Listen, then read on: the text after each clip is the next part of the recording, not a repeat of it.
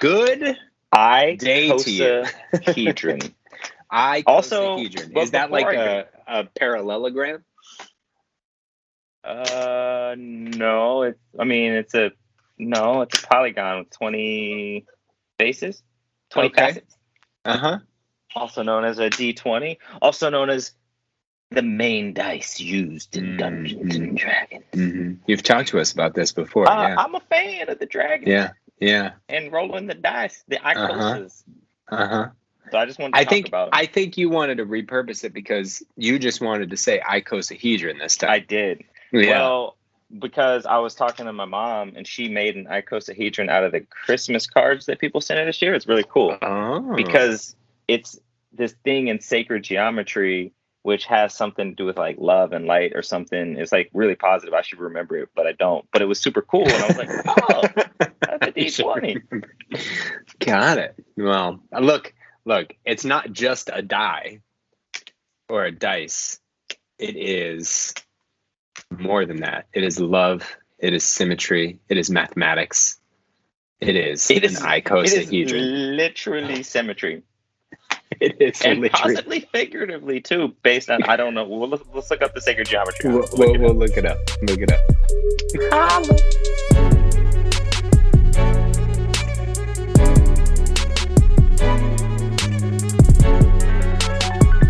Welcome back to the More in Common podcast. Let's get it started. Season 5, 2021. 2 weeks in. I hope you're doing great. Well, it's been an interesting ride.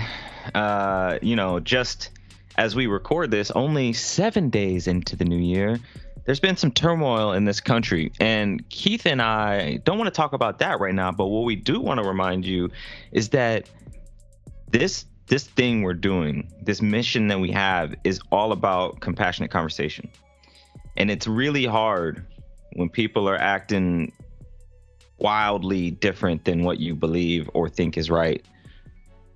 And a core tenet of compassion is that somebody deserves it because they deserve it, not because you agree with them and not because you like them. And it also doesn't mean that they're not wrong. That those two things are not related. So we really appreciate you being with us on this journey to explore what a compassionate conversation looks like and to help all of us get better at using compassion every day in our lives to make this world a little bit of a better place. So we have a dope episode today that I'm going to let Keith talk about.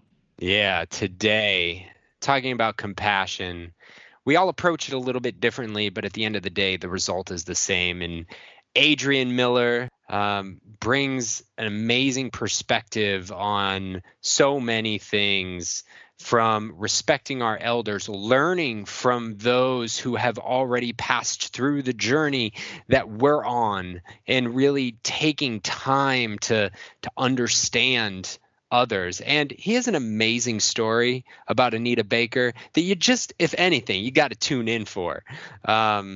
So definitely excited to bring this conversation with you today.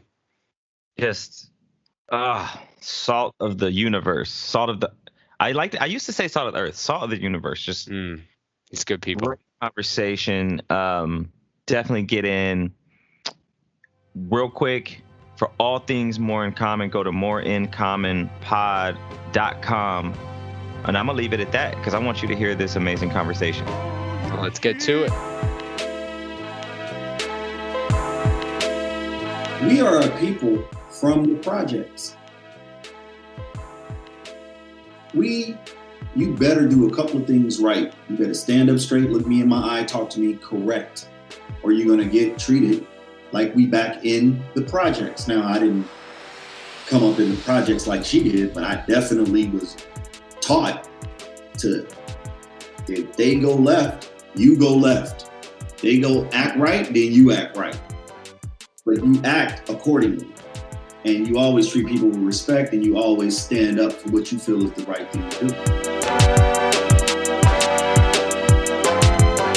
All right, we're going to take a little break here. I want to tell you about something pretty amazing that we stumbled upon.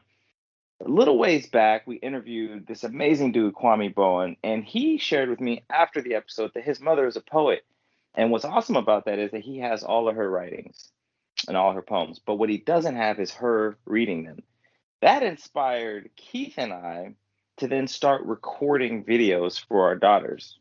And as we started recording those videos, we started running into the challenges of where are we going to send them to our daughters? How are we going to get them to them? Where are we going to save them? Is it going to be Google Drive? Is it going to be OneDrive?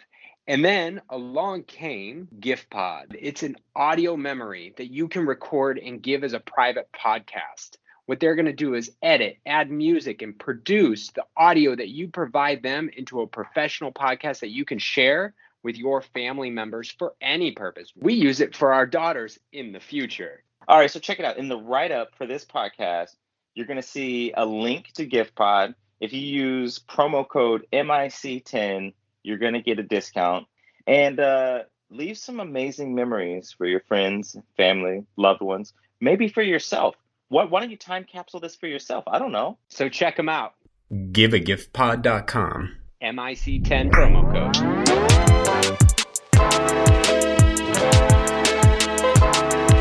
Welcome back. I am your co-host Keith with my man Rod, and today we are with Adrian L. Miller. Welcome to the show, Adrian. Thanks for having me. No, excited to have you. Adrian is an American music entertainment executive, manager, and executive producer, a notable manager of both Oscar and Grammy Award nominated and winning artists Anderson .Paak, Mariba, and No Worries. Miller has diversified his portfolio as a label owner, publisher, songwriter, A&R talent scout, executive producer, and artist manager. Recently, he has teamed up with Michael Ross, co-founder of the label Delicious Vinyl. Together with Leslie Cooney, they started the label reboot now called Delicious Vinyl Island. Currently, his work is in music supervision, music consulting for film and television projects, including RZA's Cutthroat City, Patriot Pictures, and the series Wu-Tang, an American Saga on Hulu, and F. Gary Gray's Men in Black International with Sony. He has received the Cannes Lion Award for his work on the 2018 Apple Music HomePod commercial with Spike Jonze. Adrian created the marketing research company Zion that can trend forecast change in our marketplace. Through previous relationships and having run several indie startups, Zion provides top-tier placement for the clients, offering over 2 decades of experience and endless creative opportunities. Miller has received several RIAA certifications for gold and platinum sales success in music, and in 2019, the Grammy Award for the Best Rap Performance, Bubblin' by Anderson .Paak. Whew, that's a lot. That is a bold bio. I feel like that's not even everything, but no, it is not highlights. It's some highlights. It is I not. didn't write that. No, you did not. I didn't. You did not write that. So it's like, How- I did? Oh, okay. You did not. You approved it. I kind of cobbled it together with what's out there on the interwebs. I definitely have tried to update that, and for whatever the point, the people at Wikipedia need to hear something very strong. We don't always agree with what is out there on us. If we would like to change that and make it a clear, more concise understanding bio, such as the accolades of the Grammys and the Oscar-nominated artists that I work with, they're missing the Emmy-nominated artists. But we go into the artist later, which is RZA, and the project that he got an Emmy for, which was the Wu Saga series.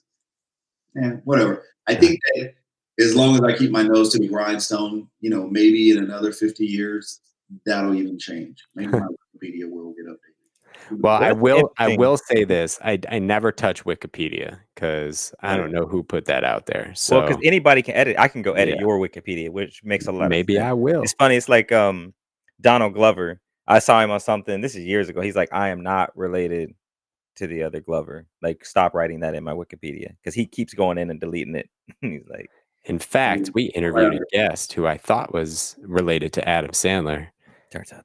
Turns out they aren't. So that was my lesson learned on taking things that aren't official publications. You got to ask your question, or I'm gonna steal it. Nope, I'm going right into it. So, for the audience, this is the second time we are talking with Adrian, and unfortunately, you won't get to hear that conversation, but we will forever have it. But in that conversation, you had mentioned something that we did not get to dig into. You said you love talking to older people, and I really wanted to get into that. This is something that I think is really important, but I'm curious to get your perspective on why you like talking to older people and what you get from those conversations. So I think that it's important for us to take time to figure out of all the paths and within our journey. There are several keys to life, keys to success, keys to open certain doors. Yeah. And who the people that are most best suited to give us this information are those that are closest to us that have gone through those things. Yeah. So for me, once upon a time, I was afraid of old people. I was a kid. I was like, old person. You don't know. You fear what you don't understand or know. Yeah. And an old person I got along with she's barely looking old now, was my grandmother. So I knew she was older than me when I was a child, but I didn't realize how old is, or older, or elderly. You see people with gray hair, and that's just not it. Some older people don't have gray hair. Yeah. Some older people may be fools.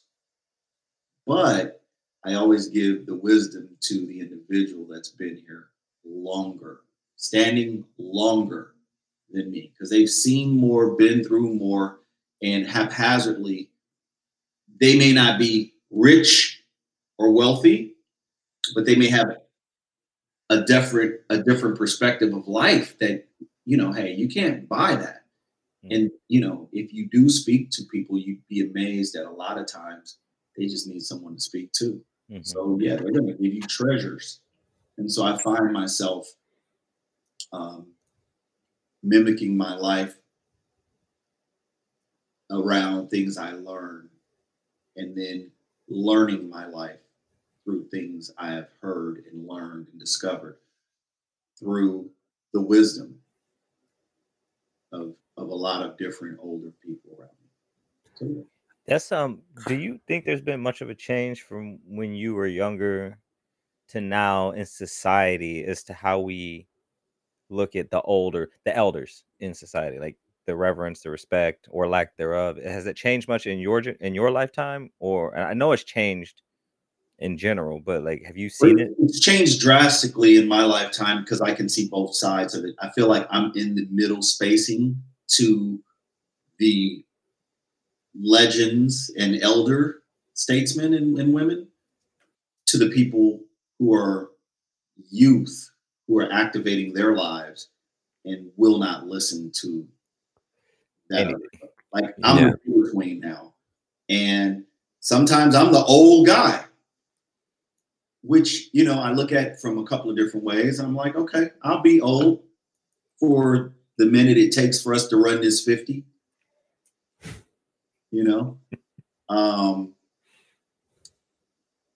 Then there's just things that you gotta know when to say, you know what? I'm never going to be right. It's not about being right. It's not about anything more than saying we had this exchange. Let's keep it going. When do you think the perspective changed for you, and why do you think it is what it is now? Not for you, but in general, like why that change over time? It's been a gradual change, and I will pull random conversations to people on the streets, just because I think and this is not just old people, this is people, period. This is the guy you think maybe without a home. You know, he may not be homeless, he may be houseless by choice. And that conversation, the exchange, the human exchange happens when we smile and put the presentation of our life into work. So you may not get much from a frown or somebody coming up to you putting a gun in your face and starting the exchange off in a very negative manner. You will walk away with something stronger, having had made you more stronger for that interaction than not. So for me, it's about weaving through life and being able to speak to everyone. Having that opportunity to speak with ones that are wiser. I'll go back to it's such a valuable life lesson when you have something to gain and you can walk right out your door and have a half a conversation with someone. Oh, that's the crazy cat lady. And she's telling you some business about the Democratic Party. And you're like, wait a minute, I had no clue. Well, yeah, you should have checked the records in 52. And you go check the records in 52 and she's right. And you're like, wow. Not so crazy after all. Not crazy. And that's what I use Google for. The exchange of understanding things that I believe may be facts or what people deem fact. You know, I'll fact check. Sure. I'm quick to fact check. I don't always use it as an encyclopedia because everybody's like, oh, it's Google. No, it's encyclopedia. Yeah. It's only got what's been put in. It's not got the truth. Right. So I got a thought. I want y'all to tell me if this vibes what you just said. I like to take circuitous routes, but that phrase that says never meet your heroes. Mm-hmm. Because you'll be let down or whatever. I can dig it. I can dig it. I got an Anita Baker story. You don't want to tell anybody. Yeah, I want to tell you. Don't worry. I'm going to.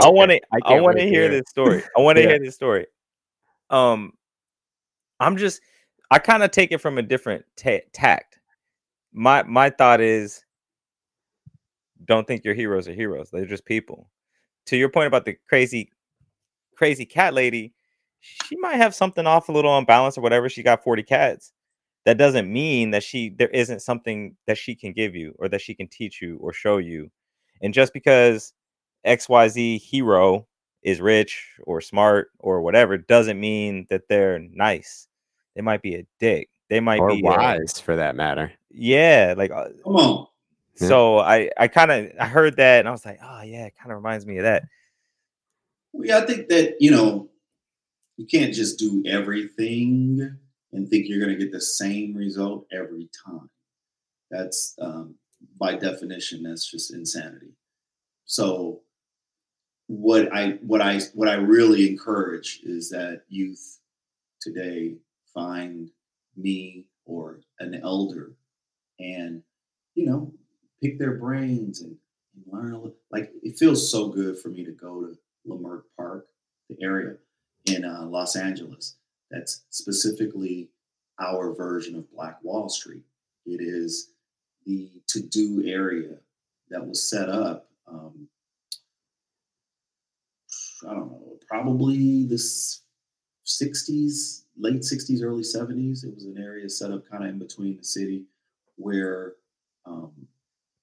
Blacks it was their version of Beverly Hills. There were speakeasies, there was, event theaters, very lovely area. Now it's been recalibrated. It had a really, really great surge in the 70s, and it was a lot of Black love and Black power, and even into the 80s. When I started going over in Leimert Park in the late 80s, and it was beautiful. There was a museum of Black history. And the individual who ran it used to get sick of me coming in there every day. And, he said, hey, man, what is your deal? Why are you here every day? And I'm like, well, You can't check books out here. I can't really afford to purchase every book I want. So I'm going to look at, he's like, look, you're going to have to buy something or get out. And he's such a nice guy, Brian. And he goes, wait a minute, go over there and get this for me. I kind of worked my way into being like a lightweight intern. And my cousin, so he had two young guys running around his spot. He was an older gentleman. Now it's a coffee shop in Leimert Park. The Museum in Black is gone. But when I go over there now, it's a whole different area. And coffee shops, and there's a health food store, and there's African marketplace store, co-op, 501(c) organization. It's just really a cool functioning area for people of color, right? And specifically Black in Los Angeles. So it would be our equivalent to Harlem. Yeah. It's hard to figure out questions for you because you're so dense. Everything you just said, there was so much in there. 12. I gotta pick. Pick where I want to go. Yeah. Interestingly enough, the day where we first talked, the next conversation, one of the women in the production crew we were talking to, she made a short series called Leimert Park. So that was my introduction to it, and Keith's as well. Right. So you go over to Leimert Park, and you can see these griots just walking around everywhere. Some of them think that people are crazy, and some of them are slightly touched. But you get into a conversation, it's like, oh yeah, man, I remember Museum in Black. What you know about the Museum in Black? And then I know everything about the Museum in Black because I used to run around with him all the time. But that's the point I'm making, is that now they think they're up on the next wave of things to happen in that area. And my experience in that area is so different than anybody who could have an experience now. And the guys who were around in my era, they're not around in Leimert Park right now. And if they are, they're not in a position like me. I went from going to Leimert Park on my feet by way of the bus to a convertible, which is like multifold for what you're saying. Like go get a and find an elder, find a mentor. Like not the couple things, like the experience of time and experience like you're talking about, but then also what you did, like how you ingratiated yourself there by showing up every day. You obviously had a passion for that place.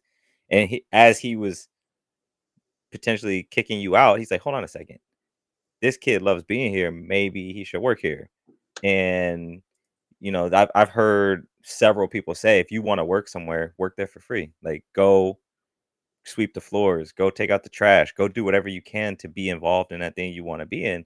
And I know that a lot of, even some of my mentees now, or people, my brother, some of my family, they're like, no, like they're going to pay me. And, but that sentiment, like the knowledge you got out of that is priceless. Like there's nothing. And the Museum in Black gave me so much information. I had like this plethora of knowledge about the Black Panther Party, Africa, the inception of man, from the whole thoughts of mathematics and true science, Phoenician break. Just like this guy would tell me about everything based upon sculptures and images. And he would tell me the backstory. Now, I didn't have Google to go research that then. What I had was the encyclopedia, and I had access to it. So I would run to the encyclopedia, and I'm doing my own research and discovery. And, I learned that I was really a history buff. Hated history in high school. But me too. I wasn't being taught history that was interesting to me. And I definitely didn't connect the dots for me being a person that has a hue to understanding where we are in terms of the pecking order of life and civilization. I didn't know anything about any of that stuff. And I learned a lot of it being right there. And it was like me taking on a job before getting hired, because going to school, college, my major was African history, Afro-American studies. So I was going to There's ask a- what you take from that, and so you went and studied African studies from there. Yeah. there, there's an interesting parallel, and I don't know why I'm seeing it this way, but when you talk about the evolution of Leimert Park to having the museum where you can go and learn and understand, to now having hip coffee shops, and it's parallel to the ecosystem of not seeking wisdom from elders or from people who have experience in whatever it is that you may do. We live in it's almost the younger generation, as inspired as they are to give and to do and to learn, they also seemingly are less interested.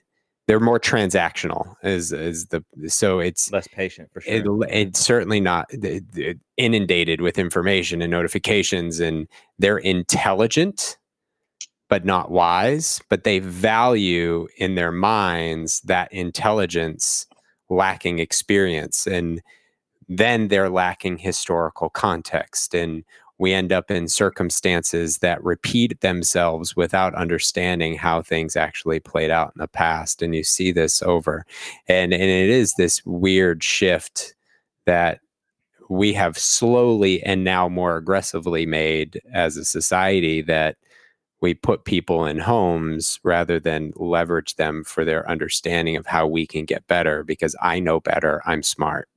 And it kind of see that shift in Leimert Park by that museum no longer being there. Damn, Like yeah. that value of it would be immense to a lot of people.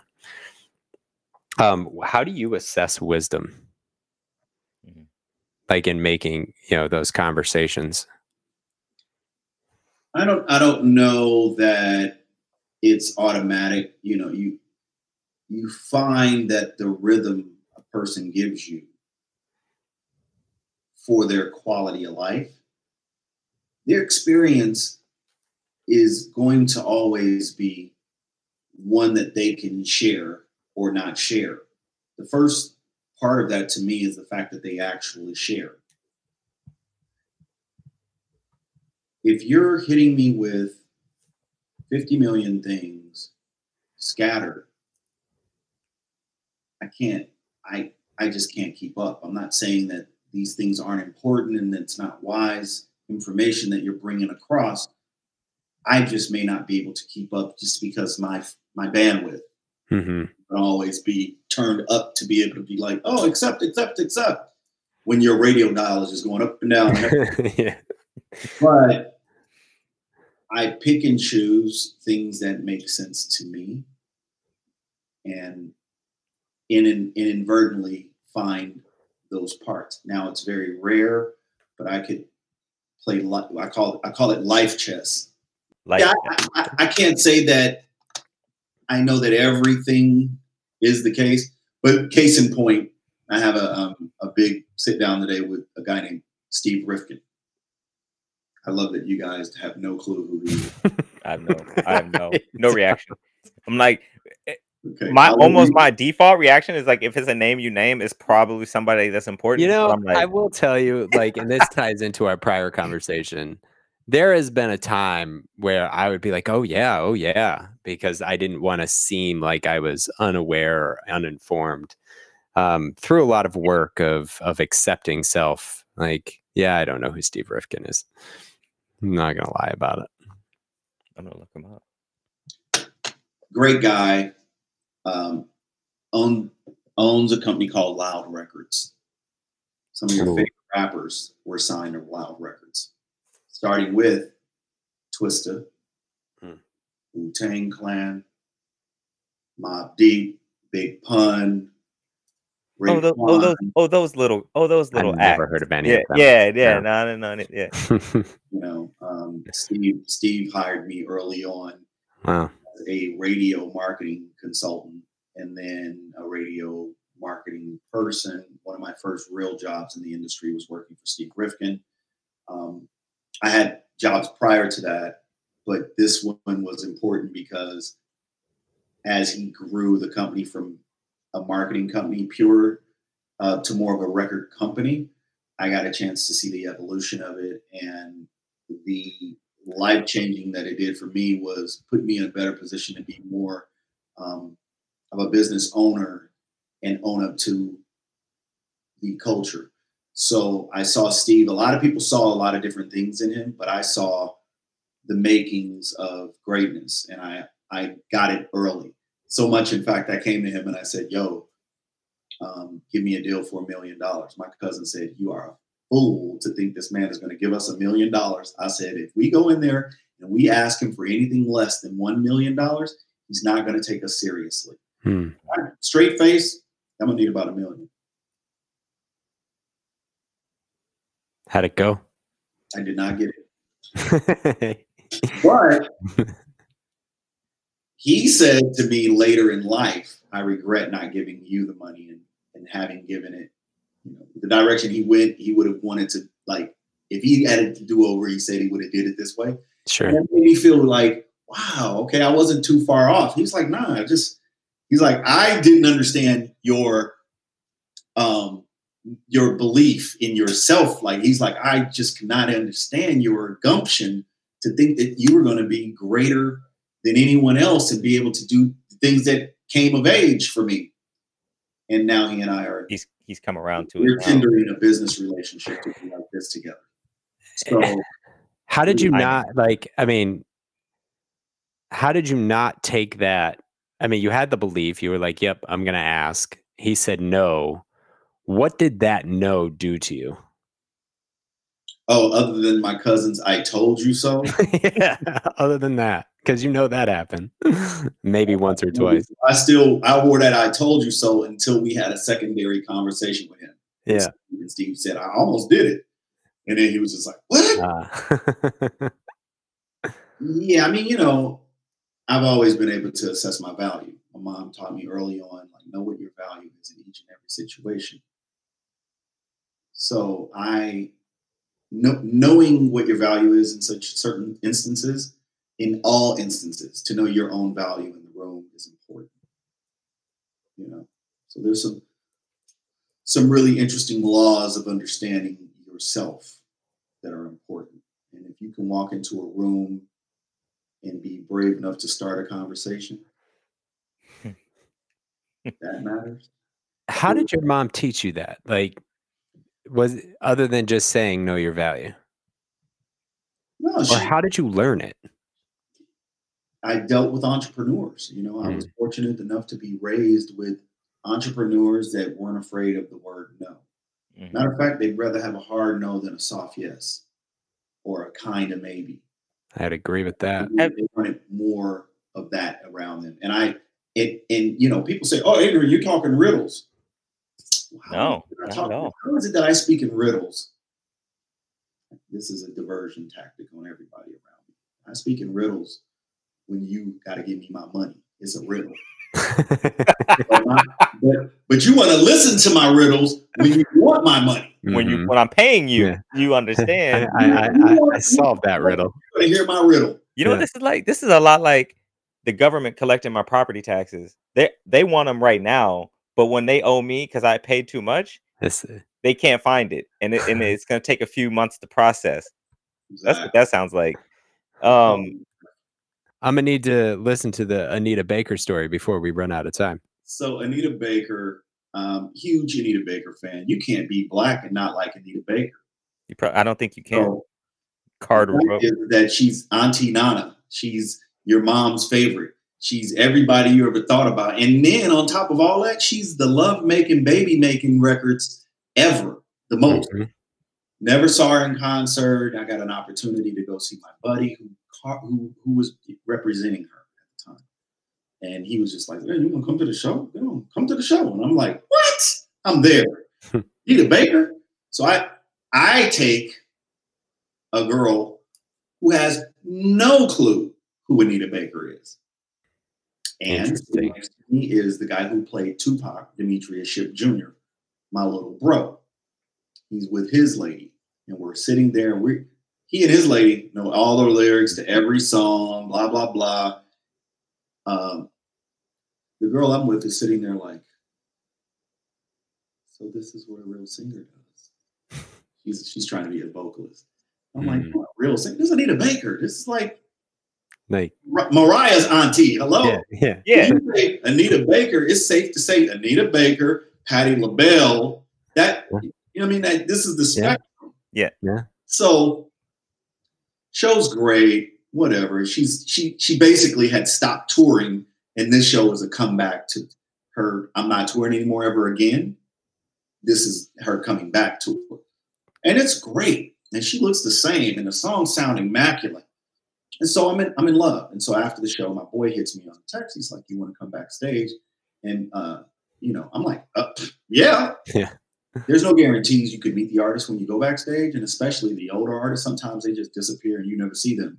But there's a hang backstage with the people who played and the behind the scenes players. Everybody's who drinks or whatever.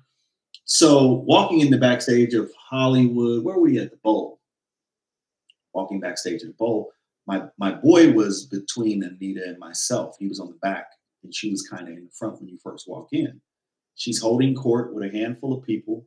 So you walk in, you make eye contact, and you smile. And that's exactly all I did was I made eye contact. I smiled. The girl I was with was immediately like, "I got to use the restroom." She didn't get it. So, You know who that is? Anita's looking right at me, and I'm like, "Hey, she's in the bathroom." Yep. Yeah, all this is happening, and she went to the restroom before. Yeah. So Anita looks at me, and she goes, she puts her hands up.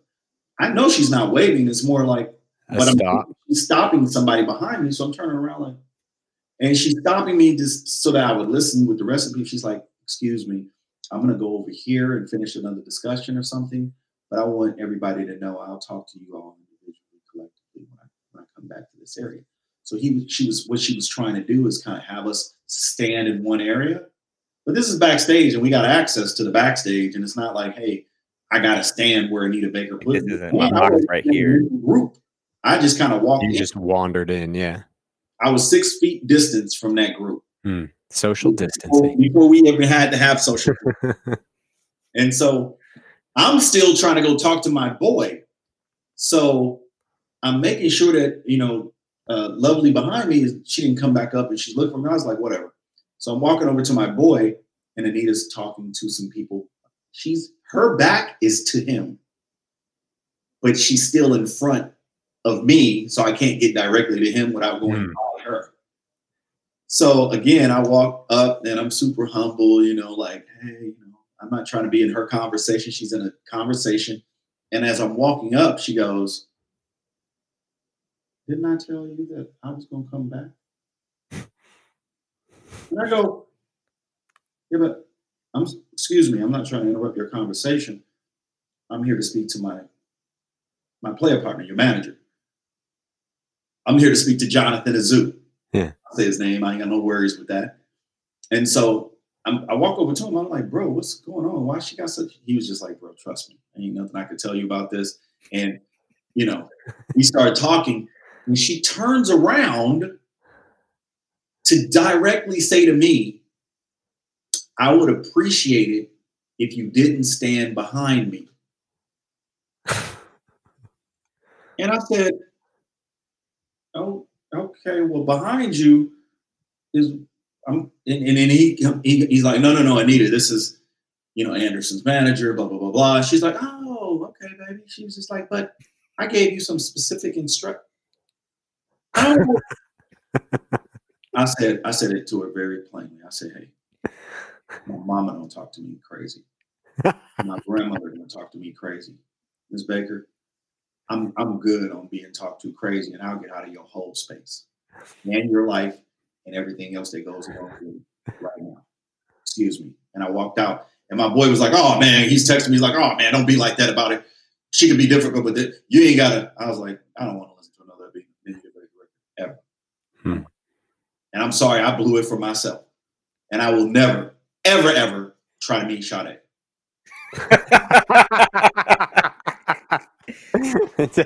Don't ever meet your hero. So to take that pen down, we can say it is safe to say, do not meet your heroes.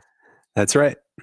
What I loved the most about that story, other than what happened, was the retelling and the care that was put into the characters really sold it for me, Yeah, and it really made me feel like the I was there. girlfriend who really had no consequence to the story whatsoever added so much color to that story Well, at you the know, let same me, let me time. be It was very brilliant. careful.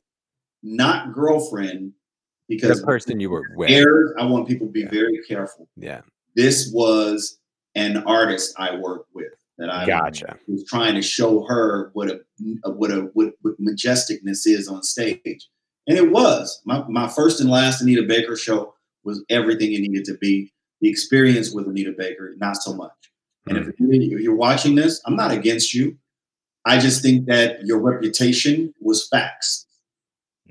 Okay, your reputation in this game is to be difficult, and that is uncomfortable and unnecessary. When we are just, I'm a fan.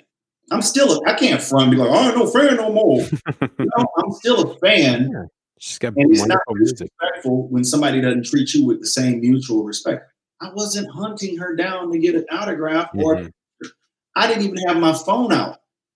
And when I left, she wasn't in the restroom that whole time. She was on her phone probably. But Ida Rose, or Ida, walks out of the bathroom like nothing happened. And it was just like, what's going on? We are so leaving right now. It's, you know, I mean, it's interesting to me because I was thinking about something similar this the other day about like stars and famous people. Like they're just regular people. They just happen to do a thing really well and they got known. That doesn't mean they're not weird or strange or like have weird social proclivities that separate people in the room. I will talk to this. In fact, when you're super talented, it's not uncommon for there to be yeah, I mean, especially when you're acknowledged for that talent and you're recognized for that talent on a daily basis. Like, well, the line between genius, gifted, and highly intelligent, and a little unhinged. That's a thin. I mean, heck, Einstein forgot to put on his shoes every day. You know, he'd leave the house without shoes, and he'd have to be reminded, "Hey, put your shoes on." Right? One of the smartest humans of all time. Of all time. I want to go back to the whole idea of your mom teaching you to know your value. I feel like you said you expressed it right there a little bit too in that conversation with like I'm not here for this. Like from that anybody. would crush so many people's spirit. But you knew your value and play deference, right? Oh, you're Anita Baker. It's all good. I'll go back. Blah blah blah. And you're like, no. Like talking crazy to me is talking crazy. Like period. I don't care who you are. Like my mom doesn't talk to me like that. Why would I let anybody? No. Glenda J ain't having it, and she's from. We are a people from the projects. You better do a couple of things right. You better stand up straight, look me in my eye, talk to me correct, or you're going to get treated like we back in the projects. Now, I didn't come up in the projects like she did, but I definitely was taught to, if they go left, you go left. They go act right, then you act right. But you act accordingly. And you always treat people with respect, and you always stand up for what you feel is the right thing to do. And that is where the value kicks in. It's not about like, oh, I'm worth blah, blah, blah, blah. The value starts with me understanding how I respect myself is how I would have anyone else respect me. My time and energy is just that, and I can go anywhere with it, and I don't need to be in a space where it's undervalued or underappreciated. You know what I mean? It's that ethos of there's no reason to do it. Like if you guys are being jerks right now, I'll be like, all right, then we're out. Yeah, we're done. I'm not the wiser or the more or the lesser in the position. I'm just next. It's just your value of yourself in that space. Like everything you mentioned, you stand up straight. We're gonna have an upfront conversation. Like it's having a code. Like it doesn't have to be a book, but just having a code to live by that you expect and deliver. Bam, value. like Man, knowing your own value. I had one of my dear friends this morning paid me such a genius compliment. It's a series of compliments. And, he said, I said this about you. I felt that this potential client of yours needed to hear that you were this. And he asked me pros and cons. And I didn't have many in terms of cons, but all the pros just stacked and stacked and stacked. And he didn't know this about you, A. And I said, you know what? The fact of the matter is, you wouldn't know this about me if it wasn't just like you. If you didn't mirror the same energy, as the kids say, keep that same energy. Mm-hmm. If he hadn't mirrored the same energy of respect, honor, admiration, the ability to exchange, if he hadn't been that with me, I couldn't have possibly been any of those things with him.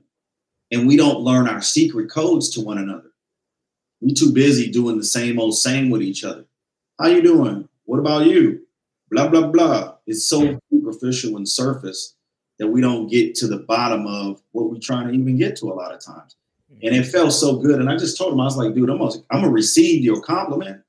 But I just want you to know, Ali, yo, man, I woke up with such a genius day today. When I heard about this interview happening, I was like, all right, I'm in a real right space to do that. That's awesome. It's funny because we woke up in interesting, like, what I like to call je ne give a fuck day. Both of us, not on purpose. Woke up in like I don't want to do nothing, but I saw this on the calendar. I was like, this is what I need today. Yeah, so it's the only thing I needed today. Yeah, I could have forgone the rest of the day. We can do once a week. So we have to invite other people in real time though now. How do you think? Do you think it's going to shift? Like, because we've talked about this on the podcast before, respect for elders. And we increasingly send people to homes rather than making space. Now, there are economic reasons for that, depending on the circumstances and all that other stuff. But we don't seek wisdom or even learn to ignore the wisdom that we choose to not accept. Like, it doesn't mean it's any less wise. It just, to your point, doesn't work for me. Instead, we diminish it. We say, oh, that person doesn't know what they're talking about. Do you see that shifting? Because culturally, in the history and annals of human existence, elders were the way we learned with through story and time. We don't rely on it as much because we have so much information at our fingertips. And we all think, especially the youth, all think we know better. Do you think that ever goes back in any way? Better, we know more, we know better, we know faster.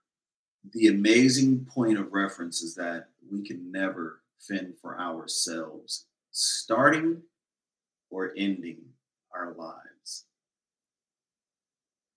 What way would you like yours to go? First question.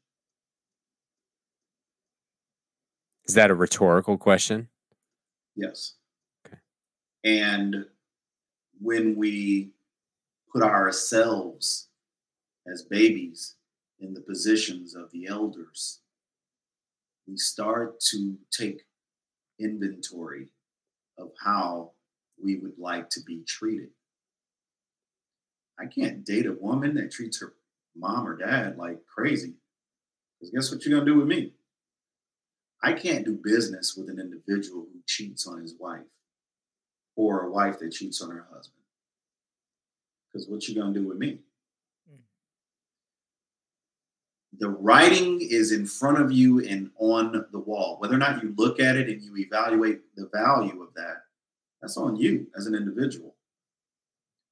So, will we find a better way in the future? No, not until these real conversations start to happen and we exhaust every use of learning what takes next. And so for me personally, I'm getting up there in age. I'm curious how this is going to work out for you, boy. You know, my immortality is premised and based around everybody that's dying around me.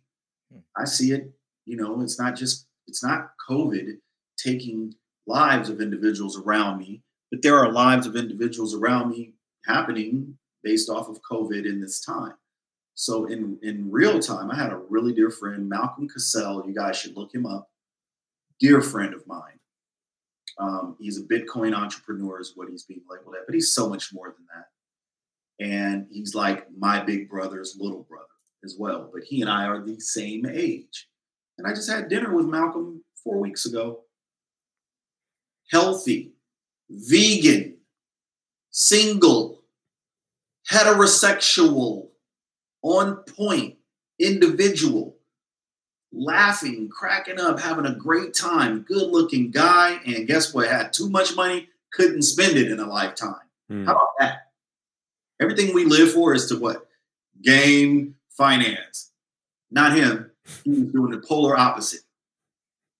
He was doing good. He was doing good in the world, not just the community. He was like a global person for change. And we're sitting talking about a mutual friend of ours, Kat. He's just like, let's send her a picture. I'm like, dude, no, I'm not doing a selfie. Nita Baker didn't want to do a selfie with me. I don't want to do one with you. Do it with you. No, but we took a selfie. And I'm so glad I took that last picture with my friend because he died of a heart attack 4 weeks ago. Wow. And we never know. So I'm not suggesting it's going to all be laid out and set up correctly for when we're no longer here. I'm suggesting that there is a policy, and it may exist, and I'd love to know more about this because I touch base on this right now, and I'm probably going to have to look this up later. But there should be a way that we are able to take care of our elders that matches how they had taken care of us, if not more. And I'll tell you what, everybody doesn't have a family that's with them when they're older. Sometimes these homes are set up in a really good way. They're set up in a very good way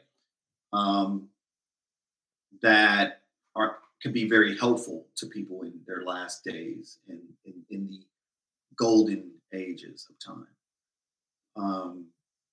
But by no means are their lives over because they're just north of a certain age.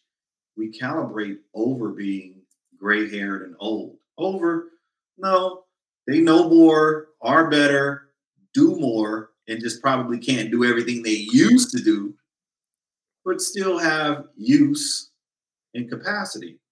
And so it kind of disturbs me that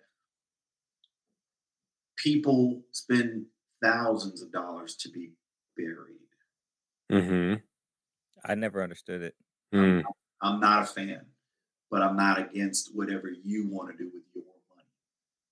But when you want to do something and your dying wish is that I be buried, have the financial capacity to do it. Out here running around in these streets, living by the sword, dying by the sword. Drug dealers, message, put a little something aside so we can really bury your ass, because that's important to know. Your family shouldn't have to go in debt or do a GoFundMe or stand on the side of a freeway to bury you because you chose a certain lifestyle that wasn't exactly set up for long-term, living. Yeah. And I digress because this is about our elders and how we can best suit and set up for them in latter years. So to me, it just takes time that we don't always want to put in because we're so busy doing things that should not be that busy. Keep us that busy. There was something you said before. It just reminded me of a guy we just interviewed for a different platform. And he's like, my wife always tells me, see things for what they are, not what you hope them to be. I was weaving that back into some of the commentary you were just saying, but there's on ahead. the elder stuff. A thought on the elder, like values. Like what do we value as a society? And we just don't value old people, whatever that number is. And it as I get older, the number of that makes someone old changes. It goes further out. It better. It better. I'm 38. When I was 6, I'm old, right? I'm real Oh yeah. old. Yeah. 38. It's like, Yeah. what? I got Yeah. gray hairs. Like, Yeah. hey, so that happens, and then we largely, and I'll just speak for me, like, write people off. Like, I mean, I can think about even my own grandparents, whom I love and wanted to be around and wanted to learn from, but like when they got to an age and like they couldn't do things, it's like, well, what is their utility? What's their use? And I think there hasn't Utility. been Yeah. a large reckoning, to your point, Adrian, about sitting down and having conversations on like, well, what is the place of the elder, and why don't we respect it as such? There are a lot of ethnic groups, countries. There are groups that do revere their elders. In this country, though, there are pockets, but in large, we don't. It's just like, It's the industrial complex of oh yeah, I mean, they're not you making money, they're costing them money. you Yeah, contribute, and then you retire. And now the individualism, it's like, okay, you retire and go off, and we don't set up to say, how can you continue to contribute to this thing that we call society because of all of your years of experience? There's what is that contribution layer versus here's your social security that you've been contributing to for the last 60 years. Like my dad's about to retire. He's been working for 57 years. And my question always is to him, and now you've got me thinking about this, like, what are you going to do versus what can I, like, how can you contribute to us or to me in a more meaningful and rich way? Because you're not turning some keys on a computer somewhere doesn't mean you're not contributing to us anymore. So what if there was a way that we could put a contribution of $100 a month into a fund that took care of our important elder people in our lives, like your mom and dad? If you could pay $100 a month to take care of them in their twilight, golden stages of life, helping them through their retirement, would you do that? Yeah. Okay. So do it. Guess what? Leading by example is part of the play. Doing is part of the play.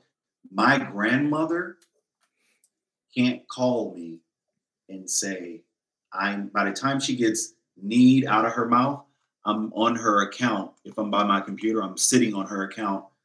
Now, she's not the person to ask. She don't like it. I don't want to ask you for anything. I don't want to. What? You're my grandma. Never told me no. Mm-hmm. Rarely gave me bad advice. I couldn't even hardly think about being here without Miss Edna. Edna Mildred got Adrian here. Hook or crook, I'm here because of her. So that trick don't work with everybody in my family. And they're like, oh man, you ain't nothing if you ain't nothing. And I'm like, when you die, I'm gonna be there.